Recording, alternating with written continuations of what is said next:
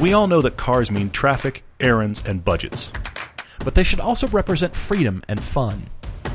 Join us as we work to find everyone a car they'll love. I'm Paul. I'm Todd, and this is the Everyday Driver Car Debate. We actually have a movie. We have a movie. Man, American original, the falling Corvette across film, the finish line. has played to actual other eyeballs than you and me. It has played to an audience. I'm so excited. We had a premiere here in Park City, as you guys probably knew from our Facebook there. We had the premiere about, what'd you count, 110 people or so? Yeah, a little over 100 people. Yeah, which was great. It was one of the biggest screenings we've had here. It was very cool. It played very, very well. A lot of Corvette owners, a lot of non-Corvette owners. I had a lot of cool conversations afterward. So that was going on Saturday. You're listening to this on Tuesday. Happy Tuesday. That was going on Saturday. On Sunday, we had one of our patrons in the D.C. area, Shane, had a local premiere at his house, which was very cool. And we did a Q&A with the Park City folks. We did a Q&A with the D.C. folks. It was really awesome to find it. This is the filmmaker in me now, to finally in Park City watch it with an audience, and in both cases just hear from people about their feedback of what they liked. Let me ask this question: how'd you guys do that? All that kind of stuff is so much fun, and it's out there. And for those of you listening where it's driving you mad, I hear you. I feel confident. I'm a little ahead to say this, but I feel confident you'll be able to see it between Christmas Day and New Year's Day. Yeah, absolutely. This distribution from our perspective starts this week, so then it's just about processing and approvals and it being able to go public, which is kind of beyond our abilities. But discs are going out for duplication. It's going up on Vimeo and Amazon. We will, of course, yell it from the rooftops when you really can get it. But I feel confident. Right. I do. Christmas and New Year's, that's your swath where you can get this scene, which we're so excited for you to see it. People still have vacation time. They still have time to see it. Absolutely. And relax. Still with family and all that. It'd be great. It was fun to actually interact with people after seeing it, because it did bring up questions about, and some of you have questions today about which cars, do you prefer, and from a price category and all that kind of stuff. And so we were able to actually have those conversations right after the film finished. And it was a lot of fun. So we were on a video chat with Shane and his group in Washington, D.C. And that is all the people that have seen it so far. But yes, as Todd said, we are uploading it currently to Vimeo and Amazon Prime Video, and then everything will come out. So we're working hard to get it out there. But I'm thrilled. I'm really thrilled. It just felt like a really huge sense of accomplishment. And I somehow, in this weird way, I think because the C8 has been announced that it's been delayed, I think we have this we'll see. Kind of sweet spot where people are still hungry for Corvette content. I hope everybody watches it. I do too. It's been pushed off, and so... And what I've read today is nobody was guaranteed the debut at any point. Sure, of course GM not. has not said we are debuting and then they pulled back. Not. They didn't say that. Yeah. It's just everybody's so ready and hungry and anticipating the new car that I think that actually drops at a perfect time. Let's just hope that the Corvette C8 doesn't become another NSX or Supra where we get teased for a decade. But we're excited for that car to come out. But it ended up being a really good retrospective. I mean, I'm pleased with it. 104 minutes long. Yeah. So hour and 45 minutes. It's long. It's really cool. Although one of the conversations I had was with a guy who is a car guy. He's into muscle cars, and he said, I didn't think it was long at all. Yeah. It could have been longer. I ate up all the facts and info. Cool. I'm glad. And he knows most of that stuff already, but he liked seeing the facts being talked about while we were driving the cars. Totally. Seeing everything. Well, it's 20 minutes longer than our Porsche 911 film, which was our longest film prior to this. We had more cars. But it's 13 cars. So there's a lot of driving going on, a lot of really cool locations. Actually, speaking of crazy locations, we kind of change locations every couple of cars in the Corvette film. Similar to, but not the same as, the Gymkhana 10 that dropped today. Yes. It's 5 cars, 5 different locations. I can relate to trying to plan that, except for I cannot relate to their budget and crew size. No kidding. You see this credits roll afterwards and just the people involved with this thing? Yes, but the other thing that I keep thinking is I've watched it, but I also watched the Gymkhana Files, which is the behind-the-scenes 8-episode making of that's been on Amazon. I'm 4 episodes into the 8 I've watched posted. all 8. In fact, the end of the 8th one is actually has the Gymkhana on it, so it's actually very cool. And we've met some of the guys here locally at the shop that were involved. Of course, there they are on screen, which is cool. Yeah. But I have to say, that was not the best for me to watch and then watch Gymkhana. Oh, the behind the scenes. It's the same thing as watching the behind the scenes on the Blu-ray disc of the movie and then watching the movie, because it undercuts the emotional rawness that you get by watching something for the first time. Oh, that's this scene. Oh, that's where that thing happened, which is fun to know after the fact. All that behind the scenes stuff I find personally is amazing if you are a person that loves film and you love a certain film. You watch that movie, now you watch behind the scenes stuff, and enough. It adds to the experience. But if you have all that kind of, oh, I know what happened here, before you see the movie, it kind of undercuts it a bit. So I'm a weird person. Some of you have asked what we think of it. I'm a weird person to ask because I'm aware of that reality in myself. But I do have to say, and I've seen it now like a couple times, I do have to say, with the amount of money and access and crew size that they have, it has to be awesome. I don't say that to undermine what they've done, because it's very cool and it's fun to watch, and the scale of it is enormous. And it is awesome. It is awesome. But it has to be. Sure. I mean, it's almost, it checks the box of expectation met. It doesn't go, I don't go, how did they do this? No, you've got hundreds of people. You've got millions of dollars. They threw bodies That's and how money you at did it. Right. You know? Right, sure. Well, I was watching the film, watching Gymkhana, thinking, all right, so Ken's introduced the 1977 F-150 Huna truck, and he was hooning that thing, and then he had all of his Fiesta STs in there, the rally cars. The Fiesta ST, the Kazi, the Kazi was in there, Unicorn, yes. Yep, exactly, the RS. So Mustang and truck aside, I was watching it thinking, well, Ford isn't going to be building us small, fun hatchbacks or fun cars anymore. True. So what's Gymkhana 11? This is how my brain works, everyone. So what's Gymkhana 11 going to be about? And so Ken drives a Navigator, henceforth known as the Hoonigator. Nice, the Hoonigator, like it? And then he drifts a new Lincoln Continental. With the suicide doors? With the suicide doors. And he steps out of the suicide door covered in smoke? Exactly. I can actually see that. That'd be a cool shot. We incorporate the suicide doors into something, and those are the two next cars, because we don't have small, fun cars from Ford anymore. It actually struck me, because I saw these awesome cars, and I thought, well, shoot, we don't get those anymore. And so what are the next? Are we just going to keep recycling the rally cars for him and for anybody else that wants to drive rally worldwide? What is Ford going to be supporting? Well, they get them in Europe. We know they get them in Europe, but they're not coming here. So what do we drive? What's the fun stuff besides the Mustang and a crazy truck that nobody will ever drive except for Ken? Well, maybe Travis. Spoiler alert. Yeah, but you'll drive it on Forza. That's the only place you'll drive exactly. it. But I just thought of the shot. This is how my brain works. Okay. The suicide door Lincoln Continental. I've thought of the shot. Okay. And then we should rant about the Lincoln Continental. That's coming. That's forthcoming. Coming. You were setting it up here, but you open both of the suicide doors, and you get Ken to do a slide sideways, as he does, big spinning slide. But what you do is you park one of those DJI Sparks, which are the little drones that are roughly the size of like a small salad plate. I'm seeing it. You park one of those, and you keep doing it, keep wrecking those drones until he can have that sit still in the air, and the suicide doors, it can just sit still while the car slides through it. Of course. It just hovers, and suddenly it's in the back seat, and suddenly it's back out. That's the shot. That's the shot. So there's the throwdown. You guys have got money.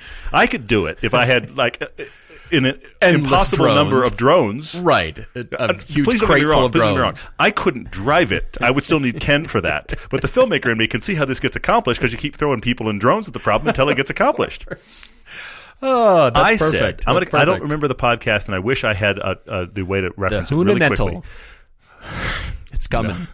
No. He's going to drive it. Anyway, but I actually think that originally when this Continental got talked about, I talked about the fact, why doesn't it have suicide doors? Because it's about the only trick Lincoln has up its sleeve that nobody else can really brag. I know Rolls does it, but Lincoln is known for it on that Continental. That's the one we all think about, is the one from the 60s. The fact that they're doing it now in a, 80 or so limited edition for $100,000. Yeah. I feel like it's a foregone conclusion for a model that already isn't selling well. They should have done it from the beginning. They should have done it from the very beginning. Every time I see one. Now it's a gimmick.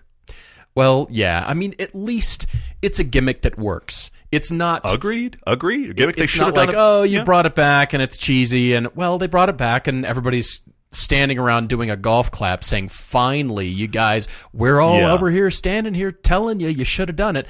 For whatever reason, we weren't privy to those internal conversations in the business case. And, there were cost cutting and all that kind of stuff going on. But that's my bigger thing, is that it should have been from the beginning. Absolutely. And now, because you're adding it as a special edition, that to me feels like a Band-Aid of, this car isn't selling well, what do we do? That's what it feels like to me. Well, it shouldn't be 80 cars. Oh, I agree. It should be way more than that. Yes, they should agreed. put a number on it, actually. Yeah, You're bringing the suicide doors, the coolness, you're finally bringing it back, and 80 is all you're building. Well, and the problem is, I mean, they say if they get a lot of response, they might make more, but when you do something like this, the 80 cars with the suicide doors that should have had from the beginning, you know what happens. The people that are going to clamor to get them are going to be people that can throw their money first, which are the guys with the car collections that don't actually drive them, they just let them sit there. Oh, that's a good point. So let's just make this a new checkable option on Continentals, period, and maybe you'll sell some, just in general. Honestly, I think the problem for sales is design. It is a weak design, in my opinion. It is not strong. Okay. The surfaces are not strong. The resolution at the rear of the car is weak, in my opinion. The lines are not accentuated enough. They're not bold enough. They're not executed well enough. Interesting. It doesn't look like a strong foot forward. Cadillac V-Series, everything Cadillac has done since... We'll say since 2000. Yeah. Strong, sharp, aggressive. You may not like it, but they've confident yes, lines. Yes, I hear you there. That is not the Lincoln Continental. The back melts. The rear trunk lid just kind of melts, and it's not really well formed as far as a volume. It's okay. And the front fenders are not flared. They're not... Come on, let's accentuate things more. It's the Lincoln Continental. It's the bad boy. Come on. It has no sharpness about it. It is very rounded. That's a very good point. The original Continentals had a really sharp, accentuated in chrome trim along the top of the fender ridge all the way back. Look at me. It's a huge brick on wheels, and it's just about as bold as could be. I do have to it's say, a weak design. I do have to say, in Lincoln's defense, I can't believe I've just said that sentence. In Lincoln's defense... They're pushing really hard on interiors right now. And I climbed all around the Navigator at the LA Auto Show, and the Navigator's got a very impressive interior. Oh, it's gorgeous. I had to get past the exterior, which I don't really like very much, but the interior is very impressive, and they are pushing hard on materials and that kind of thing, and that's good because Lincoln's had the problem for a while where their interiors were the slightly nice versions of the same cars you bought from Ford. Now, Lincoln's hanging on to cars, so let's see if they can do that. But I take your points on the design. I think, suicide doors are cool. Should have been there from the beginning. Looking at headlights, taillights, the signature headlight design. Does that say Lincoln? Does that say... No. It actually says Acura to my eye. It doesn't actually... It's not a strong shape with a strong eyeball presence. Lincoln. Acura, but different.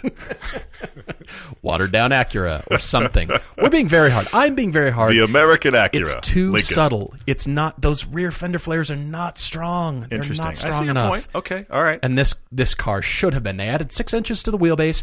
It should have been this from the very beginning. Let's not even bother to build the 4-door conventional opening car. Don't even go there. If you're apologizing now by meekly bringing out the Continental suicide door and only 80 units and apologizing to the car community by, well, we kind of did it now. Everybody applaud. No, you should have done this from the very beginning. Okay. I agree. They should have listened, and I'm being very hard on them for that. Yeah. All right. Last thing to cover before we get into a cool topic Tuesday about dealer test drives. We do have a cool car debate as well coming up from Kevin, is writing to us from Canada. Many of your questions, all of that is coming. But I should say one quick thing that came up this weekend as a part of our premiere, because you and I were walking around wearing our cool everyday driver jackets. And at one point, you and I have joked about the fact that we also have cool everyday driver hats now, that we try not to wear the hat and the jacket because we think that's too much. But a little bit overbranded. Is there such a thing as overbranding? I'm not a guy that has traditionally liked baseball caps, but I was given one last year that I really liked the fit of it. It was an Under Armour, and I suddenly started wearing it all the time. Then I realized I want to wear a hat with my own logo on. I want to see Everyday Driver logo. Yeah. If I'm going to wear a hat with a logo. So anyway, we made a batch of these hats for you and me and for the crew, and we've got some left over. I say all of this to say we have a extreme limited edition. There's like 20 of them left, guys. Extreme limited edition gray Everyday Driver official hat that is available right now on our store, everydaydriver.com. Go to the store tab. You will see it right there on our Amazon page. That is 20, and they're gone. They're available in medium and large. If you'd like an Everyday Driver cap, now you can get them otherwise. You can just buy one on the store. But these are ones we made for us. We made a batch so that we could just have options and give them out to some people. And now we got about 20 left, and we thought we need to sell these guys to whoever would like to have them. So they're out there right now. I think they're $29, and they're really cool fitted Under Armour hats. Actually, the logo's embroidered in white thread. Yeah, it's really nice. cool looking. So if you'd like one of those, go to the store. You can find one. They're very cool. We hope you wind up with one. Yeah, absolutely. All right, jumping into the topic Tuesday here. we have decided to take this question from Bob W. He wrote to us just a little bit earlier on Facebook, and he asked, how do you get what you need from a dealer test drive? And even though a lot of us are buying used from private owners or wherever we find cars, it's, a lot of times it's private owners, but what about dealers? Whether it's independent, whether it's a full-on OEM dealer and they've got a used car in the lot, or whether you're buying brand new, how do you go get what you want? We thought we'd touch on this for a little bit and cover a few things. I'm jumping in just remembering where the show started. Okay. Yeah. When you and I were asked to join friends and or family to go to a dealer and say, guys, you know about cars. I don't know what I'm doing. I don't know what I want next. I'm vaguely interested, but I don't know about this other brand that I have kind of seen and heard about, and I just want to go check them out because I know nothing about them. Yeah. And there's many of you who I know work at dealerships, and there's plenty of car people who do, but there's plenty of non-car people working in sales roles at car dealers, This is true. which is something you need to realize from the very beginning. They have come from retail, they've come from software, they've come from all kinds of different careers, and they're selling cars now, which is perfectly fine. Yeah, in some cases they are You just need to know salespeople first, and maybe a car person. Now, look, there's the opposite. You can find a guy that's a salesperson that is also a huge car person. Absolutely. That happens. There's many but of them. it isn't, just because they work at a car dealer selling cars doesn't mean, I hate to say it this way, doesn't mean they actually like or know much about cars. They might just know how to give you information and sell you a product, okay, which is fine. It's just, but I think that's the first problem you've hit on, is that we kind of assume that the guy at the dealership knows about the car. Not necessarily. Right. You want to go in, first of all, as much as you're willing to, is arm yourself with information about the car. There's plenty of information all over the internet. Reviews, our reviews included, all kinds of stuff. And then you think, all right, I'm ready to go check that car out. So you're armed with your information. You go to the dealer, and it takes a while to work your way towards the test drive. Rare is it when the dealer says, all right, here's the keys. It happened to Todd and I once at a Jaguar dealer. It did, yeah. It's got to be, 5 years ago now? More than that, probably. Frightening to think about, but yeah. It was a brand new car, and he handed us the keys and said, don't take it to Mexico, and see you in a bit. Bye. Yeah. And didn't even, he said, if you have any questions, let me know, but go experience the car. Yeah, which was cool. Very confident of him. Car. Very good of him to know the product and just be like, it'll speak for itself. Which I thought, wow, if that's sales 101 right there. He didn't say a word. He greeted us. Yeah. But he didn't say, what can I help you with? What are you interested in? We're really interested in this car. Here's the keys. Go. Bye. Yeah. That is rare, but it's awesome when you find it. And also there's the old tactic that sometimes still exists, and that is the people that will give you the extended test drive, or even and this is a sales tactic, the overnight test drive. Because what they want you to do, this is the whole reason they do that. And sometimes you can find dealers that will still do it. They give you the overnight test drive. Bring it back tomorrow, because what they want you to do is put it in your driveway and have your neighbor ask. Because then that, for a lot of people, is motivating for, I really should have that car. It looks good in my driveway, and I like it in my garage, and so asked about it, and so I got to get it now. There is a level of that. It doesn't always work, but there's a level of that. I'm going to say that, and I want you to drill down further, Paul, but I'm going to say that the broad headlines for me here are two things. A lot of times we give you guys drive homework. I know I do. It's okay when you're doing the drive homework step to accept the dealer test drive, because you're covering a lot of ground. You're covering, I'm going to cover 6 cars today. What's your little circuit, whatever. Because from that, you can at least understand right away if you hate the ergonomics of the car because you've been 2 blocks, you don't like it. I can't see out of this thing. That kind of stuff can get covered on the dealer test drive. But it isn't enough when you start buying. And you buy cars like sports cars, you got to get them somewhere. FRS is a great example. MX-5 is a great example. You got to get it out to somewhere, to a decent drive. So what I would say is, once you've got your car purchase idea nailed down to 1 or 2 cars, then you approach those 1 or 2 cars and you get very upfront. Sure. I need this car for some time. How much time can you give me? Can I have it for the next 2 hours, 4 hours, 6 hours? Because you need to go drive it until, honestly, you get comfortable in it or uncomfortable in it. Sometimes either of those can take some time. Oh, the seat feels great. And an hour later, you're like, I don't like this seat. That happens. Sure. But you're going to have to go in and go, I am very interested, but honestly, the key thing for me is I need an extended test drive. And once you get into that, if you start going down that road, nobody from the dealer is going to go with you. They can't spare that time. But a lot of them will spare the car. The biggest headspace that I want you guys to be in is that you can take your money elsewhere. You're there checking things out, and you may not buy today, but being I'm not saying the salespeople are the enemy. That's not what I'm saying. Not but at all. Not they at all. have a checklist of things that they want to do to customers, and that is, it could be a variety of things. But I'm saying walk in armed with information, Yes. and then armed with the knowledge and thought that I can go to another dealer in another city or state and bring them my business. So what are you doing to earn my business? What is it that sets you apart? That's fair. And so when you walk in, yes, you're interested. Yeah, I'm interested in this model. Please show this to me. And start off the conversation there. But they should not be collecting your driver's license. They should not be making a photocopy of it. They should not be collecting your car keys of the car that you drove in, because these are sometimes tactics that they use to keep you there in the showroom. Yeah.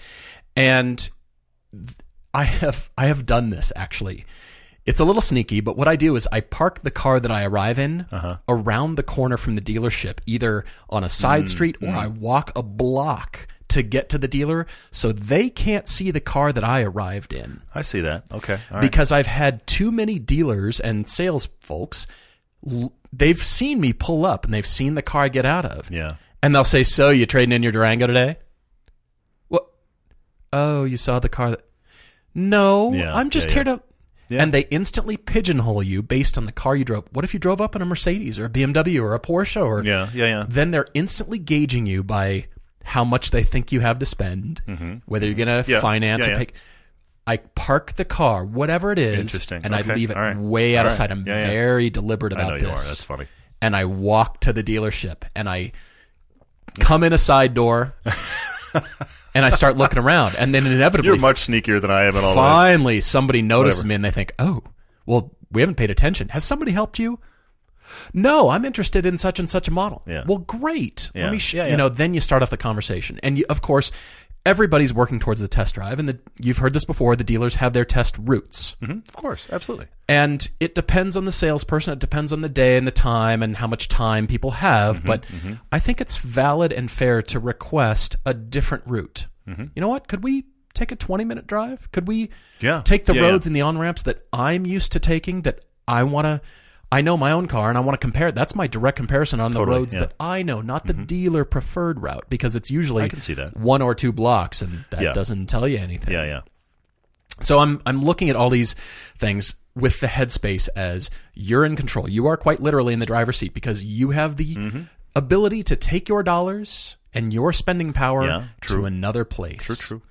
So, of course, you can ask the dealer, hey, as Todd said, can I have the overnight drive? Can I have a drive without the salesperson? Of course, at that point, they are going to collect a copy of your driver's license. Oh, yeah, of course. That's fine. Yeah.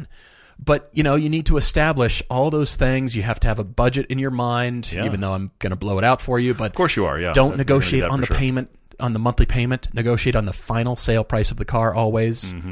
Payment's going to be broken up any number of different ways because it depends on how much you have down. And then if they don't know what car you're trading in, they can't assume anything. Interesting. All right. Yeah, and what if you're there to buy another car? What if I'm keeping that car? They've already assumed all that stuff. And you're much more strategic than I am in all of this. That's you have to be. Yeah, I see it.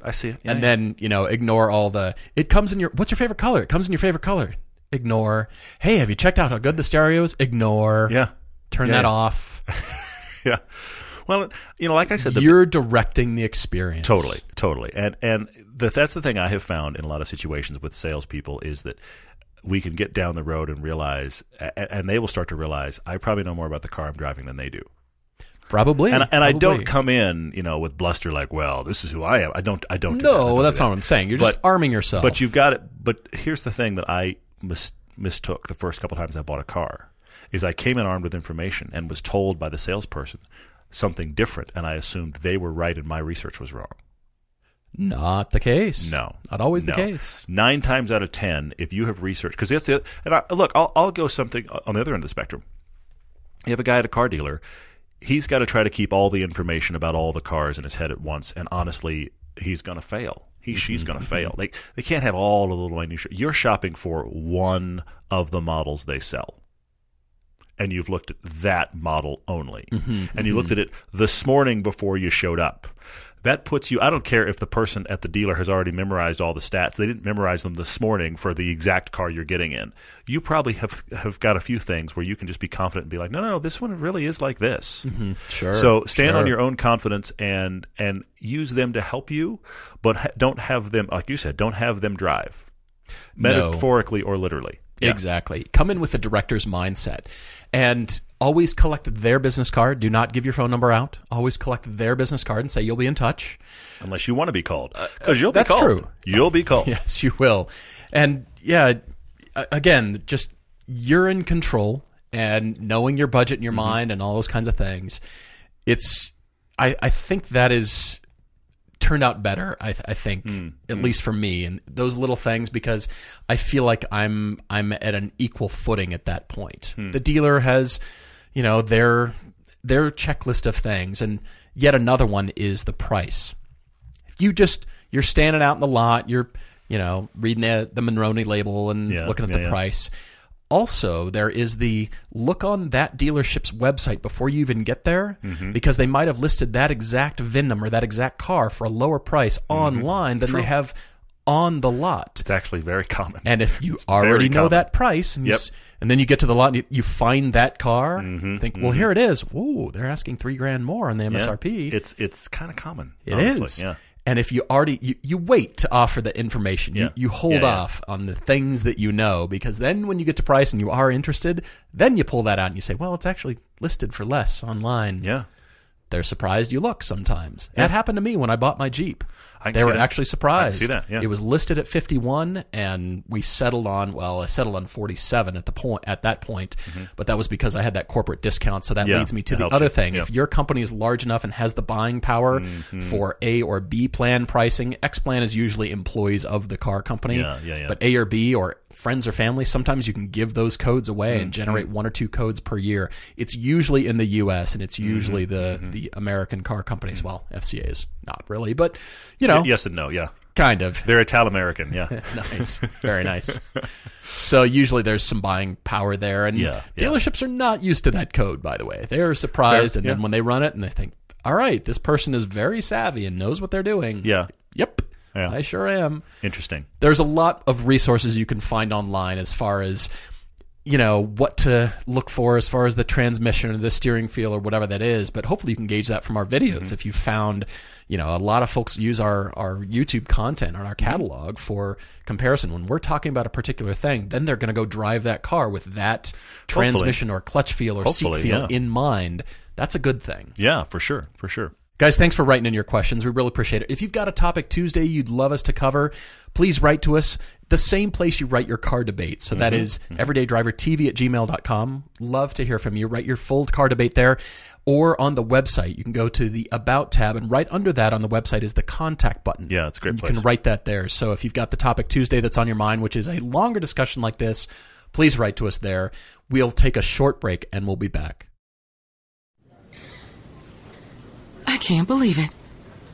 That Gerald is presenting the quarterly budget report with finger puppets? Look, here comes a 1.7% decrease in fixed overhead. Hello, everybody. No, I can't believe how easy it was to save hundreds of dollars on my car insurance with Geico. Who are you? The projected increase in organic Q3 revenue. Hooray! Believe it, Geico could save you 15% or more on car insurance. We're jumping in for the debate here from Kevin H. in rural Quebec in Canada. He wrote to us with the title that he is a professional with the heart of a hoon. Love it. That's great. He is a 41-year-old mechanical engineer currently working as a business development manager in the defense industry. And so he said he makes decent money. He's married with 2 kids, ages 4 and 8. Hello, family. Yes, for and sure. They're out in rural Quebec where the roads are terrible. So they've got horrible broken pavement, gravel, dirt, snow, and ice. But on the other hand, they're fun. They're twisties, there's hills, and not many police. Probably because the roads are so broken. Yeah, and you're in the middle of nowhere, so that's the trade-off for sure, yeah. All right, his wife commutes 50 miles round trip in a 2014 Honda Pilot. He mainly works from home, but he commutes 50 miles round trip into the city once or twice a week for meetings going to and from the airport. Mm-hmm. All right, so Kevin currently drives a 2012 Volkswagen Jetta GLI Stage 1 tune that he loves, but it has over 100,000 miles, and he's going to have to replace the car or replace a lot of the suspension components because of the aforementioned broken roads. So he said, the roads just destroy cars here. They also salt the roads, so everything's a rust bucket after 5 to 10 years. We live near the Great Salt Lake. We definitely know what salting roads is like. We've seen the salt and much corrosion, yes. And he says if there were ever a case for buying an all-wheel drive car, it is him, because they get snow 6 months a year. And to top all that off, he's got a very steep 300-foot-long driveway that if it's not plowed and sanded, you cannot get up with front-wheel drive, not to mention all-wheel drive. So, even with good winter tires. But he refuses to constrain himself just to all-wheel drive. I love that. He's open. That's awesome. That's really cool, yeah. Now, he's always loved cars, specifically Porsches. He has a picture of himself when he was 7 years old in a red 1985 911. So the 911 has been his aspirational car for a long time, and he's at the point in his life where he's making good money and he's considering it. And he brings a list of cars that are in his past, including an 89 Dodge Aries 5-speed that he hit triple digits in. Kevin, I'm surprised you're alive. Hit triple digits and it promptly fell apart. Oh my No, gosh. I don't know. And so he gives us a couple of options here. And he says, on one hand, sensible me wants to get my wife a fuel sipper to commute in, and then he'll take her Pilot. Yeah. And then he writes, strategic me loves the fact that she, driving the Pilot, takes care of all the practical needs there and then frees Kevin up to buy what he wants. So he's saying option one here is the keeping his wife's old CRV as the winter beater. Actually, that's the third car in the discussion. That one still exists. Oh, yes, we have a Honda does. CRV. It still exists. It's been his winter fallback car if he doesn't want to drive the GLI, which he loves. So this car still exists. So that's the whole That's discussion. very true. Great point. The Pilot, that's the thing about the Pilot. The Pilot is just staying. It's a family duties car. It's there. It's great. It's fine. So we have two others in play here, the GLI and the CRV. That's right. So he's saying as option one, keep that and then get himself a summer car. 15 to 25,000, hard stop. Yeah, replacing the GLI, and he gives us a list, including a 996.2. Some Boxsters and Caymans are in there. Yep. He suggests the fun cars, the classic fun cars that we've suggested. Yep. And then option two is to get rid of both those cars that Todd said, the GLI and the CRV, and buy one year-round car up to $30,000, 20 to 30 grand, somewhere there. Yeah, and there's a huge list of possible options here. I have to say, my first question for you, Kevin, is when I look at your options, I'm not sure some of the cars on your list you can get for your budget. I mean, like I'll what? Well, okay, for example, he says this is the option two to sell both the GLI and the CRV, and on here he has Porsche Panamera 4. Oh, yeah, true. For $30,000 at the most, I don't think you get that. That's going to be a high mileage beat down Panamera. And I don't know you want that one. That's my concern. So that's my issue with this a little bit. I mean, he also brings up things like the Kia Stinger and the XE all-wheel drive and this kind of stuff. But if $30,000 US is the top, you're definitely shopping used on all of these. And how used? That Panamera frightens me for $30,000. I got to be honest. I guess so. Yeah, we have to wait for $30,000 Hellcat Chargers. And then we have to lock our doors. Yeah, that's the equation for sure. I mean, he's got some Acuras in here. The Acuras would be cool. He's got a lot of Audis. Guess what? Those are all-wheel drive kings. I see that. Lots of stuff there on the sell both. I mean, this list is twice as long as the other list. The sell only the GLI and get a fun car is kind of where I want you to be, but your list is short. The sell both and get an all year round car. Obviously, we're into much more usable sedans because you have to adult now and then. So have to not be quite as childish as we'd like everyone to be. So you've got everything on here though, from Audis to Acuras to BMWs, Cadillac, Kia Stinger, Lexus, even the Volkswagen Golf R variants are on here, GTIs as well, and even a WRX. I mean, we're everywhere on this list. Yeah, it's pretty scattered. He does have to adult. He said he's supposed to look like a professional in a conservative industry where he's got a lot of government clients, and sometimes other people need to be seen in his car. The horror. I don't get the impression he needs to drive 3 other people around ever, but he and someone else may go around, and he has to go, yeah, that is my car. It's the balance between not something completely juvenile, but not something, hey, you're a government employee and you drive that hot thing? We're paying you too much. Yeah, there is that concern for sure, yeah. And then he says bonus points for back seats, good fuel economy, and good reliability. Okay. He's not going to be tracking this. No. This is the car to drive for fun. Yeah. All right. Well, Kevin, I've got options for both of your options. Good. Excellent. I've got some suggestions here for either one. I'm actually leaning towards option 2, but to start with, I want to cover your option 1 if you keep your wife's old CRV here. Mm-hmm. And I came to a car that you and I haven't talked about for a long time. Okay, great. It's the second generation Mazda Speed 3. The 2010 to 2013 Mazda Speed 3. Now, they're front-wheel drive only. Mm-hmm. They're a high-strung turbo. Yes, they are. They are reliable, and they're a lot of fun. Mm-hmm. They're got great back seats, good fuel mileage. They're kind of like the closest thing Mazda's ever done, really, to a rally car for the rest of us. Okay, sure. Kind of. Yeah, you know what I mean? Yeah, it's still front-wheel drive. It's close to that rally world without actually being one of those cars. Right. I get that point. Yeah, I'm not saying that's their rally car, but it's the thing that was for sale to most people. And you're cross-shopping it against those, the WRX and the Evos and those. That's what it went against. I get it. I mean, you can get a really nice one for $16,000, $17,000. Yeah, for sure. Low miles, lots of fun, low on the insurance, and that's just going to be. You could actually probably drive it somewhat into winter too, put some good tires on it. Yeah. And, I mean, your driveway is driveway's going to be a challenge, but yeah, bit of a challenge. I was thinking about a really long winch, and you just winch your car and back it all the way to the street, and then just unhook the hook right there and leave the cord. It's just a tow hook. Leave the wire just sitting the length of your driveway. So when you come home and you've got the remote control, and you just winch your way up to the driveway. So that way, it doesn't matter what you drive. I actually like that more than I thought I would. It's a good idea. And then, of course, your car's parked at the office with the tow hook sticking out. He's like, "Oh, you go to the track?" No. I just go up my driveway. Exactly. Yeah. It's my driveway. What are you kidding? So I thought of that. That is an option. It's the fun hot hatch. Mm-hmm. They're inexpensive and reliable, and they're not the typical hot hatches. Yeah, I agree with that. I did like your Golf R suggestion. That could be in this category. And I also like your 996 suggestion, too. Yeah. The C2, the C4S, probably. Mm-hmm. I think you're going to enjoy all those cars.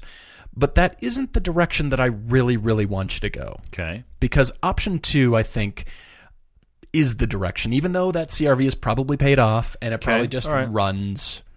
I think, despite your email here saying BMW and Mercedes both seem like junk to me, and most people I know of drive them have had tons of problems, I disagree. I disagree. All right, where are you going? They're high-strung cars. They are. All these German cars, and they need maintenance, but I would contend that they're just as well-built and robust if you take care of them. If you spend the money on them, I see that. Okay. It is a Mercedes GLA AMG 45. That was on my wild card list. This is my option 2 for you, and there's nice ones for $29. I know. Low miles. Yes, I hear you. It's like the grown-ups hot hatch. Absolutely it is. It's the grown-ups rally car. Mm-hmm. It's got 4 seats. It's a high-strung turbo. Mm-hmm. It's going to get good gas mileage. Not if you drive it really hard and fast, but you can. Well, somebody, when they tested it, got good gas mileage. None of us that actually drive like we talk about on the podcast will get good gas mileage. But that's the reality of turbos. Yeah, keep going. That is my option. After considering this litany of cars that you've given us, Genesis Coupe, there's Lexi, there's Porsches, there's Volkswagens, the GTI, and the Mark 7 Golf R. Mm-hmm. There's a lot on here, but the Mercedes was not, and I think you're overlooking this car. It's on my list. I applaud you because it's on my list too. I'm pushing hard despite what he's saying because we all have perceptions about cars. I have perceptions. We all do. We all do. Of course. More than anybody. I've got perceptions and my own opinions about cars. And your comment here about Volvo and JLR, they are not also terrible cars. Mm-hmm. But the Volvo and Jaguars that I would want you in are newer and past your budget. I agree with that. Yeah. So I come to this Mercedes 2015 GLA AMG 45 for $29,000. That's such a deal. That's such a deal. I'm looking at it right here. Yeah, of course. And I've seen multiple of that. 47,000 miles, $29,900. I'm going to back you up on that. I think that car is worth looking at. We've talked about it before as being, you've outgrown the hot hatches. What do you get? That's where you go, honestly. Mm-hmm. And I think that car is no more of a gamble than buying a GTI or a Golf R. Agreed. From a reliability standpoint. There's, and again, I've said before, people that I know with GTIs and Golf R, some of them have had constant problems, and some of them have had no problems. Mm-hmm. So I can't tell you the difference in those two cars. It's the same model owned by two different people. What's the difference in how they're being used? But it's not running like a Camry. I get that, but I don't think it's going to be any more problematic than if you bought a GTI. Agreed. And honestly, by the way, Kevin, AMG cars are not built on the same assembly line as normal Mercedes-Benzes. Fair point. They're built in a separate building, a separate facility. just hand built. They are true AMG cars are a different story. Mm-hmm. And I think you need to look at this car, give it serious consideration. Put some knobbies. I mean, it could be your rally. Put some mud flaps on it. It would. And it people would work say, all year round. It's a hatch, but it's a Mercedes. But it's a hatch, but it looks economy. Well, it's funny that you brought that up because it's a Mercedes. Because he actually mentions, Kevin, you mentioned on your list, you mentioned getting a Macan S. Can you get one for $30,000? I don't think so. Not an S. I don't think They're so. They're still 45, and you don't 50. want the base Macan because it's got a 4-cylinder that is underpowered and I've heard is not overly reliable. So don't get that one. So you need at least the S. I don't think you can get that for your budget, but you can get this GLA. And you mentioned here, Kevin, you say the Macan S, in your opinion, it's a hatchback, not a CUV. I agree with you, and the same is true of that GLA. Yeah, absolutely. Absolutely. 6-speed paddle shift. Watch our piece. We actually have a TV episode from season 2 that is your Jeep Cherokee, Paul, your old Grand Cherokee, representing this is what SUVs used to be versus the Macan and that GLA. And I spent most of the episode talking about the fact that the GLA was just a hatchback. And no it's kidding. 6-speed, fast. I think I'm glad you mentioned it because it's on my list to drive for that second option as well, the single car option. I have another one I want to mention. I want to talk also about the double car option. But do you have any others? That's where I'm landed. Okay, all right. Yeah. I think that's excellent. On your sell both cars option, I'll just stay there because we're there already. I think the Audis, once you start buying older Audis, I think you're into some maintenance costs, just like you are with older BMWs. I think it's a known concern. I get it. The Cadillac ATS, you say you've driven the 2-liter turbo all-wheel drive. They're great to drive. I think you need the bigger engine. I'm not a fan of that 2-liter turbo in that car. I think you need the V6, and that may blow out your budget, so that's a concern. You can't get a Stinger for $30,000 yet that I'm aware of. Interesting option. But not the GT1 or GT2 that I'd want you to have. But so that's my concern there. And also, you've been driving small cars. The CRV is not big. The Pilot is big, but the CRV is not big, and neither is GLI. So getting into something as big as a Stinger, I kind of feel like you're going to lose a little bit of the fun. You might maintain it in a Panamera 4, maybe, but that's beyond your budget. I don't feel like you can get one of those. So I'm trying to stay smaller, which led me to the same place you were at, which is the GLA AMG 45 is a good one. But I have to go there. If you're going to go single car, and I kind of like your dual car option, and I want to go there next. Okay. But if you're going to go single car, and this is just your car, and your wife has the family hauler, and you have this crazy driveway, but wouldn't it be fun? I'm going to go someplace I haven't been in a while, but it may seem obvious once I'm there. Get yourself an Evo 10 MR. No rear wing. Seriously, no rear wing. True. And you get it in that gunmetal gray color. And when you put anybody in that car that doesn't know cars, they're not going to have any idea what it is. They're not going to care. It's an economy car with some somewhat nice wheels on it, and it's a little 4-door sedan. To most people, whatever. It looks like an economy car, and the fenders are a little bit flared, but whatever. Leave the stock exhaust on it. Don't do what this person that owned my car did. So get the stock exhaust on it. It's got the little ducktail. It doesn't have the wing at all. It's got the paddle shifts. It's got the nicer interior. It's got plenty of room for your wife and girls to be in it. You can hose them out. No, it's got some Alcantara in it. You don't want to hose it out. It's going to stay wet for a while. Don't do that. All right. But it does have a small trunk, but you don't need a lot of utility. But it is a genuine 4-door car. And when your driveway is a disaster, it doesn't matter. True. It doesn't matter. When the roads beat up on it, it's fine. That's that rally breeding is working to your benefit, but it's still, look, it's not a luxury car. It isn't. But it still is nice enough that I don't think you're going to get weird looks. You didn't pull up in an STI crazy blue with gold wheels and a wing. It's not that. Okay? So that's why I think you should take a look at this car. I'm going to, both of my choices for you I kind of feel like are wild cards because I see your list and your list is a little more staid and there's some good stuff on there. But GLA AMG 45 and Evo 10 MR, you can get one for your budget. It's got the 6-speed paddle shift that I'm actually using right now. That SST's on my Lancer. Pretty cool transmission. Ready for anything. That's my single car. But I want to go back to 2 cars. Okay.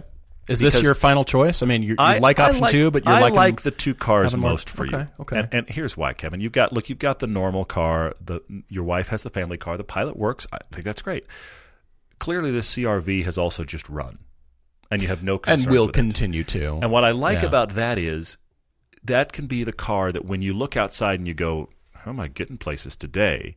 You don't have to think twice. You're in the CRV. It goes, it works, the heater works, it's fine. Oh, look, I hit a pothole. It doesn't matter.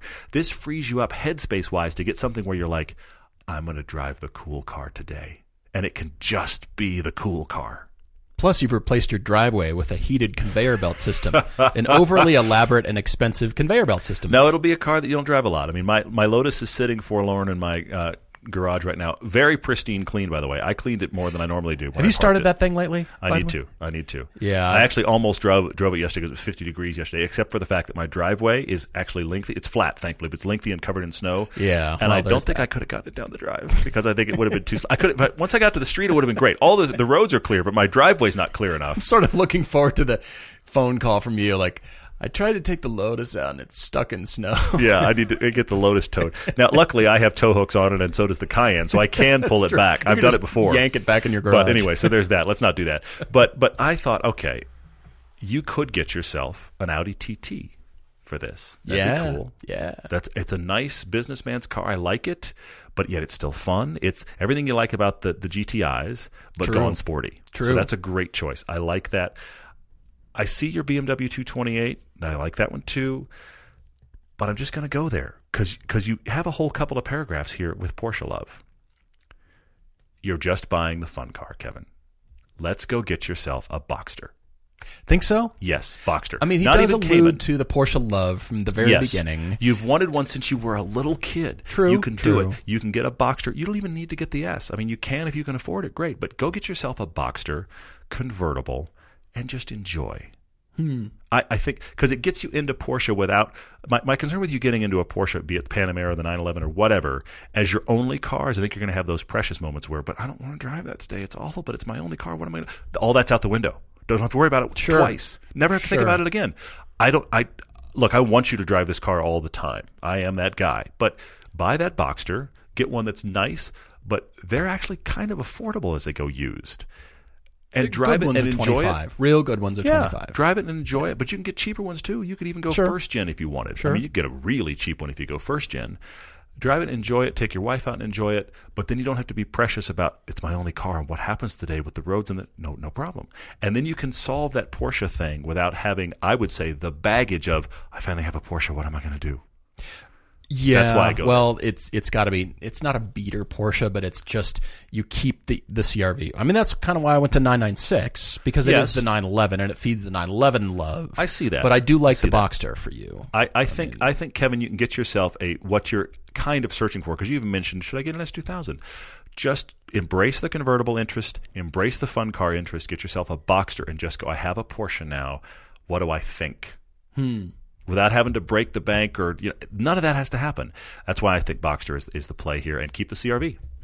Interesting. All right, Kevin, thanks for writing in. Like I said, if you got your own debate, everydaydrivertv@gmail.com.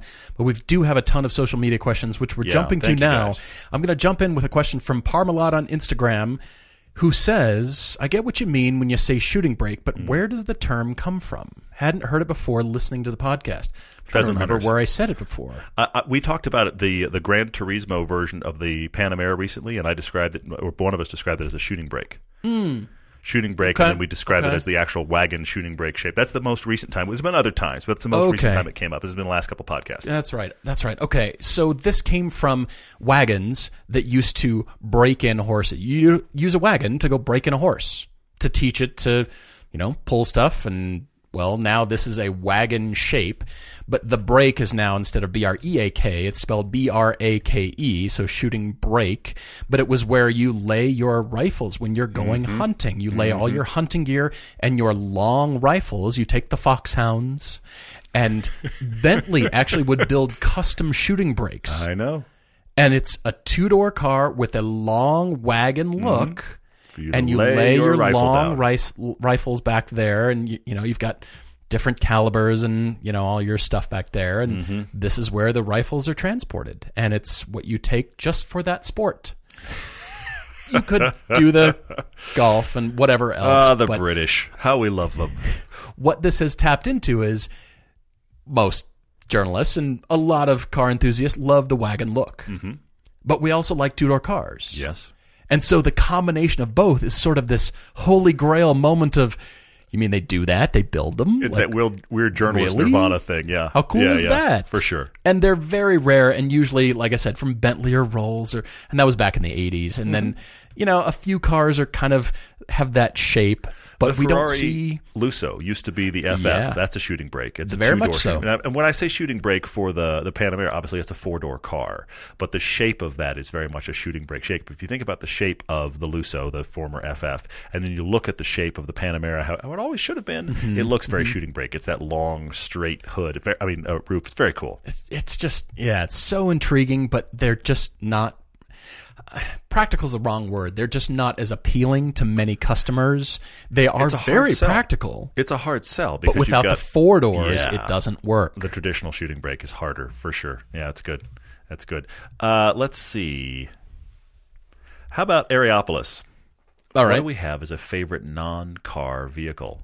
I'll say at Areopolis. I'm going to try to give a short list because my long list would take a podcast.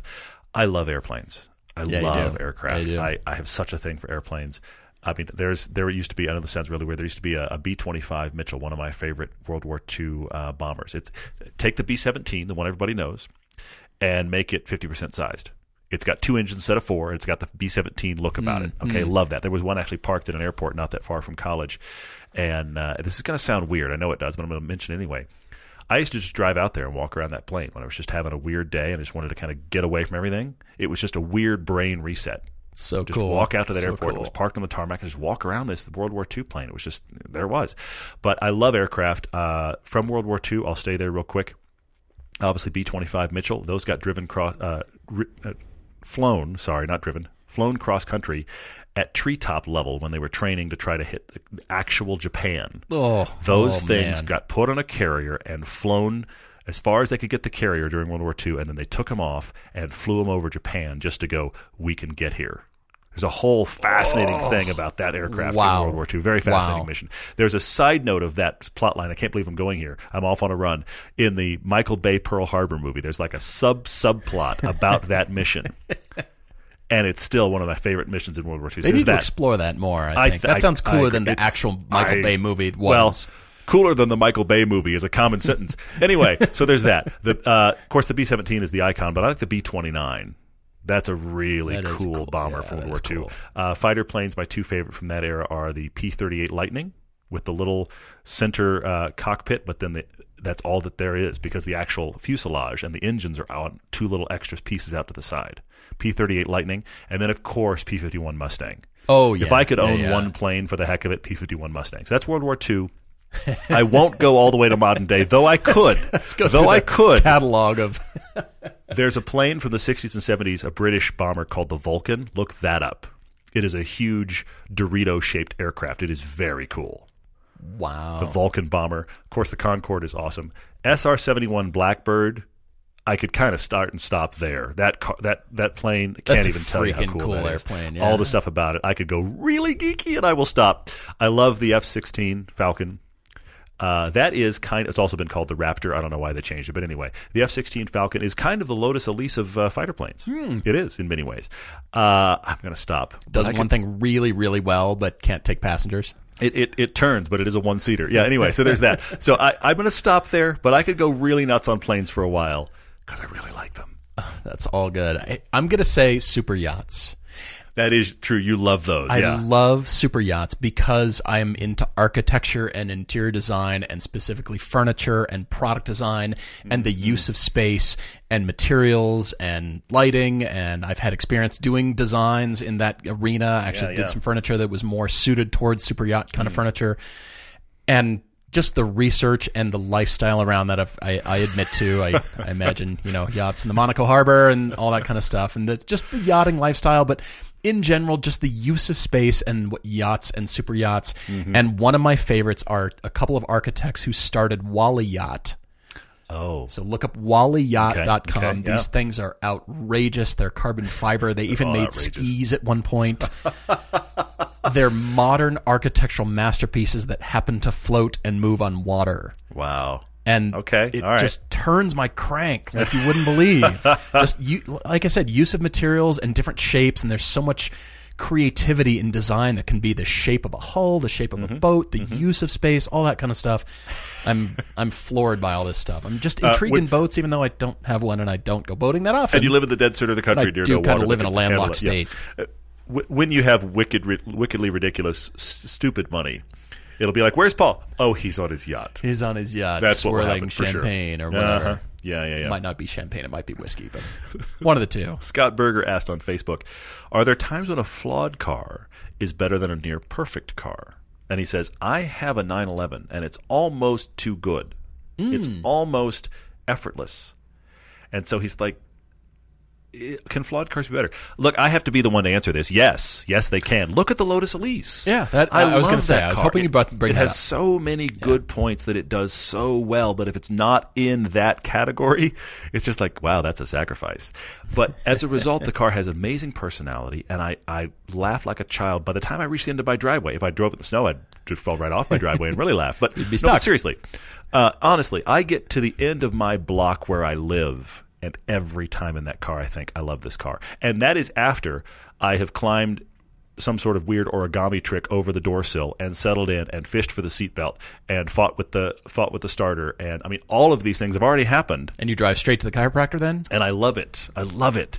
So that is the thing that is happening. And I think this is one of the reasons that classic cars, and at this point, classics are kind of the 90s and older. Okay, if you think about time frame. Crazy to think about. So think about all the cars up to the early 90s. The thing about those cars is they are all more analog and more flawed than modern cars, and I think it's one of the reasons we get in them and go, this is really cool. You drive an M3, the original M3, the E30.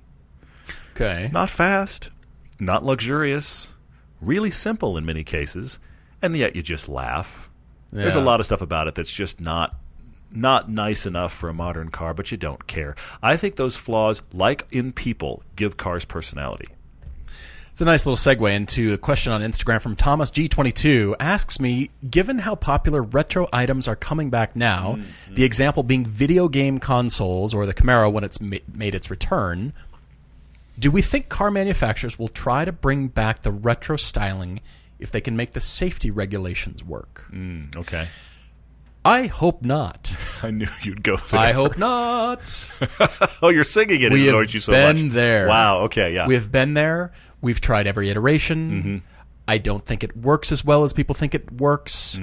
But instead of retro, I'm wanting to push what I've mentioned before, and that is bringing back or retrofitting existing old models with new technology. And I know there's plenty of custom car builders that do this, but the best example is the Jaguar E-Type Zero, the electric E-Type, where the conversion can be done with the I-Pace guts. The balance is still the same, and it can also be retrofitted back to a gasoline engine motor or just the engine without destroying the car. You're not cutting or chopping anything. Sure. This intrigues me more. So other models that could be retrofitted, a company that does that, or a GM, a Ford, whoever that is, and retrofitting older cars, you bring whatever model that car is in and they can retrofit it. That interests me more because we're not taking the styling and trying to redo what was always already glorious. We're not touching that. We're celebrating that, bringing those old cars back. And to me, that is the best kind of recycling there is. Putting old cars back on the road and giving them longer life instead of scrapping them or crushing them. Let's enjoy that and enjoy that styling then. That's not retro. That's just enjoying the car. It's just cool. It's just it classic and timeless in that because regard. The Chevy HHR, the SSR, the PT Cruiser, there's so many bad examples where it looks good on paper in the sketch, and then inevitably you have to make it work as a sales item. So it has to be shoehorned onto an existing chassis with existing parts. You can't go make that retro car and everything is bespoke. Too expensive. Yeah. They'd be $300,000, and at that point, as they are, why people do that. Why are we doing this again? Yeah, remind me. For sure. We want everybody to have them. We want to democratize that. To do that, you've got to take the switchgear out of that, and that radiator, and that engine, and that platform, which is a shortened minivan platform or something. And now it's compromised and further. Then yeah, interesting. Okay. It's been tried before, and I hope they don't try that again. Well, with the exception of suicide doors, which Lincoln is meekly bringing back to the market. Meekly. Meekly. There we go. I like They're it. Just a toe in the pool of, we should have done this earlier. Sorry, everyone. Here you go. There's 80 of them. This reminds me of the thing that happens in Hollywood, which is, well, that was a really good movie 20 years ago. We should remake it. It was really good. That's a great example. 20 years ago. Leave it alone. Leave it alone. Let it be a good movie from 20 years ago. How about the Italian Job? They did a good job on the remake. I liked seeing modern cars, but we don't need all those movies to be remade. Well, but that's the thing, is that how often, and look, I know sometimes the answer is yes, it is better, but how often when somebody remakes an old movie do they make a better version? Not often. Not often, yeah. And this is the problem with bringing the retro back. Conversely, I really like the resto mod thing. I mean, we did that conversation in Season 3. We had a classic 68 Mustang that was essentially showroom style and a 67 Chances resto mod. I like the resto mod idea of underneath the skin, this is a modern car, but look at it. You know, it's timeless, which is really cool. Yeah, interesting. All right, what else you got on here? Let's see. Waffleophagus. I love that. Waffleophagus. I like waffles. It's just fun to say. They're just plaid pancakes. Nicely done. Off of Twitter, his girlfriend totaled her car. No one was hurt. I'm sorry she totaled her car, though. They're looking to get her kind of a quick buy of a cheap sub $5,000 car off Craigslist. Obviously, we don't really recommend this, but I understand it happens. I've done it. I understand that it happens. You could get a Mini Cooper S. Be careful of how it's been maintained and what the mileage is, because they do things like, I don't know, leak. So be careful of it. But it is an option. Right now they're looking at the Scion TC and the Honda Fit. He's asking for other options. I think the Honda Fit would just run and run and run, and you'd be shocked by the use of space. Scion TC was never as good as I wanted it to be, but they are cheap. I will give you that. Honda Fit, I think, is a good choice. You could also find Mazda 3s for this price. Shop Mazda 3s. You might find an older Acura TL. I know that's kind of wild card, but they're out there. Older Acura TLs that keep running. Now, be careful. Be careful. Like the... I'm talking the good one, which starts, I believe, 04 and goes up. Prior to that, the TL was like a TL32, and it was known to have transmission problems, so be careful. But if you get the, I think it's 03, 04 to like 08, I may get it a little wrong there. That one we love, and I found those for $5,000 before. Because trust me, I've looked. Those are some ones that strike me right off the bat. The great thing about $5,000 cars, and the terrible thing, and we've said this before, you just need to shop with that money category in mind, and then go, oh, look, there's one of those. And then you dig into the forums and goes, what's wrong with these cars at that mileage? That's the other part of it. So hopefully that helps. All right, question over here on Instagram from Andy Lamb 85. Yes, we ran into you. Hey, Andy. We ran into him at the LA Auto Show there at the press days, and he asks, why do car companies sunset a nameplate, drop the name, and then bring it back years or decades later? Why not just continue along with the nameplate? And his example is the Chevy Blazer. The Blazer is coming back in a very non-Blazer, also weak design that is not very Blazer-ish. Not a fan of that one, huh? Okay, all right. It's just, hey, we brought the name back, and it looks like the rest of your lineup. Sure. Unlike the Bronco, which is also coming back, but hopefully will be very cool. Yeah. But I am ready for that Bronco. I know you are. They are going to sell a zillion of them. They are. Yeah. And Chevy needs to make the Blazer really cool, like the K5 Blazer from the 80s. Need to compete. Come I see that for sure. It's an opportunity ripe. Since everybody's only getting SUVs, there you go. The new styling, it's just like all the other Traverses and whatever they're. Equinoxes. Equinox versus. Yeah, got it. It's because of sales numbers, generally speaking.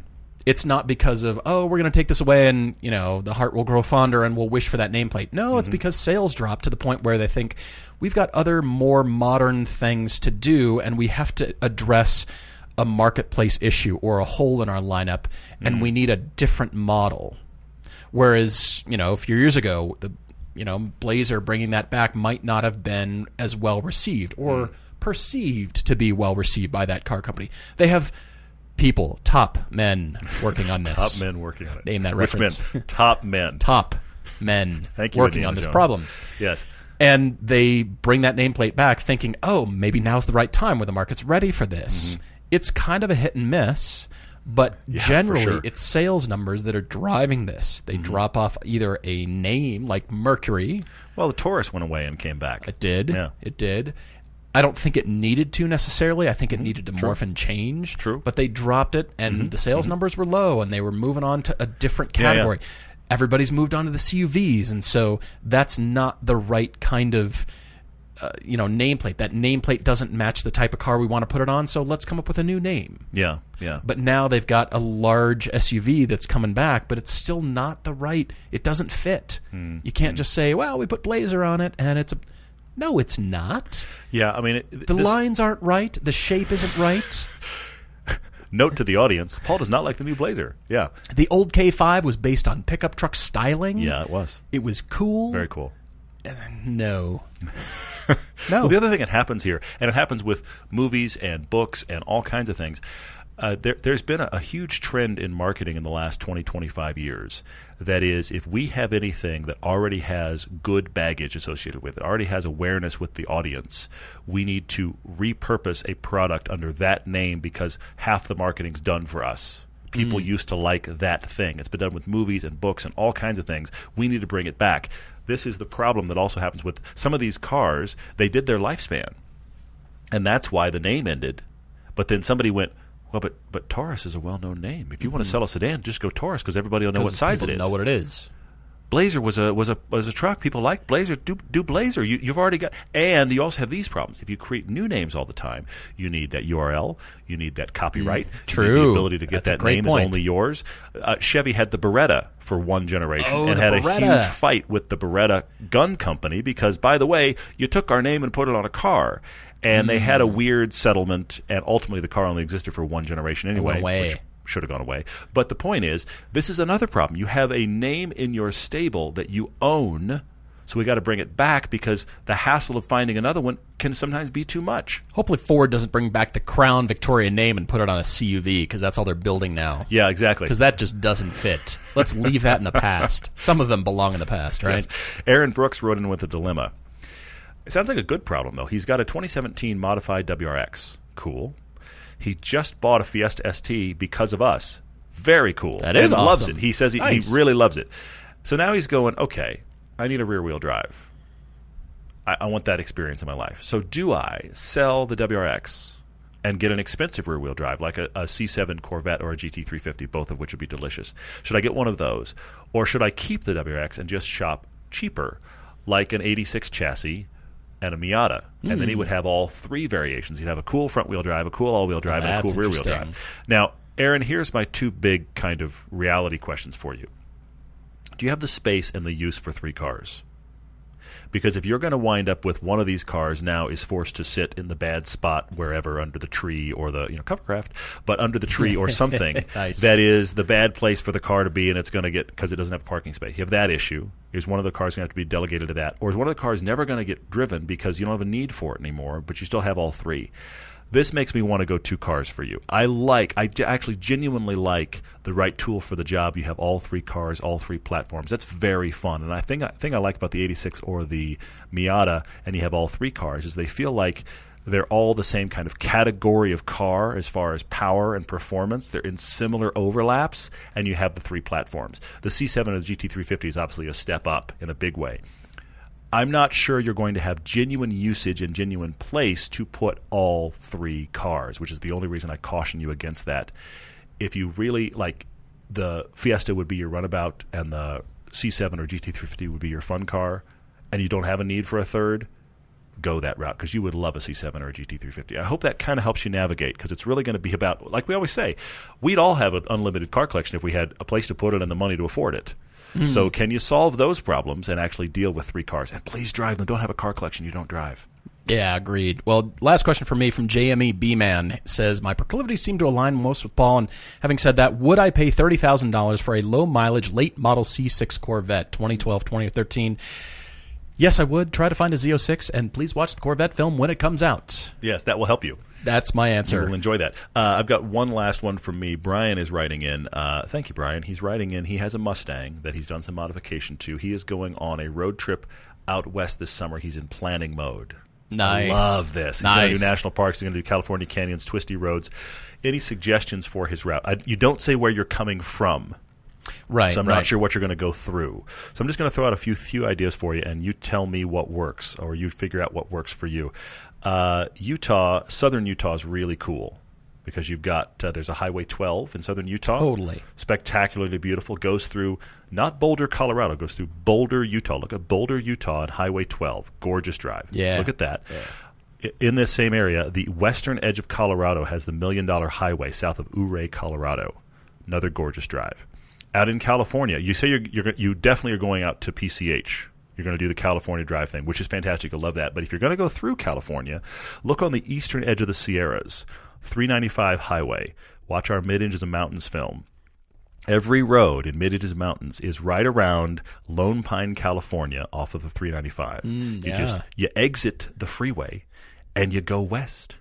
And that road will go for 10 miles through spectacular, like, asphalt laying on the side of a shoulder of a mountain for 10 miles to a dead-end parking lot where people go out to hike. And they may be airlifting goats, if you've heard our podcast true. before. They might be tranquilizing elk or goats and airlifting them into the backcountry. Amazing roads in that area around Lone Pine. We did many of them for that film. If you're going to go to that area, try those for sure.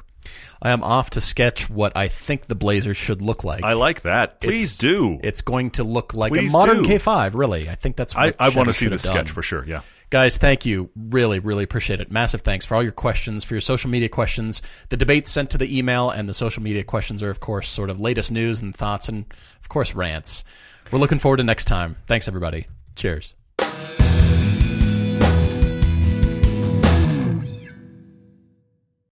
Let's consider the secret life of the innermost nesting doll. Living most of her life in the dark, inside the other nesting dolls, she has plenty of time to think, if she could. Sadly, she has no brain. However, when an innermost nesting doll hears that Geico not only saves people money, but also has been providing great service for over 75 years, she thinks it's obvious you should switch. Because yes, switching to Geico is a no-brainer. Pity the innermost nesting doll and her lot in life. ADT can design and install a smart home just for you, backed by 24/7 protection. A new smart home at your service, customized for your lifestyle. Set up custom automations unique to your home to automatically do the things like lock the doors or set the thermostat when you leave. Even close your garage door from virtually anywhere. ADT will set up your home with multiple smart home devices and security features like indoor and outdoor cameras, locks, lights, and garage door control, even video doorbells. Visit ADT.com/podcasts to learn more about how ADT can design and install a secure smart home just for you.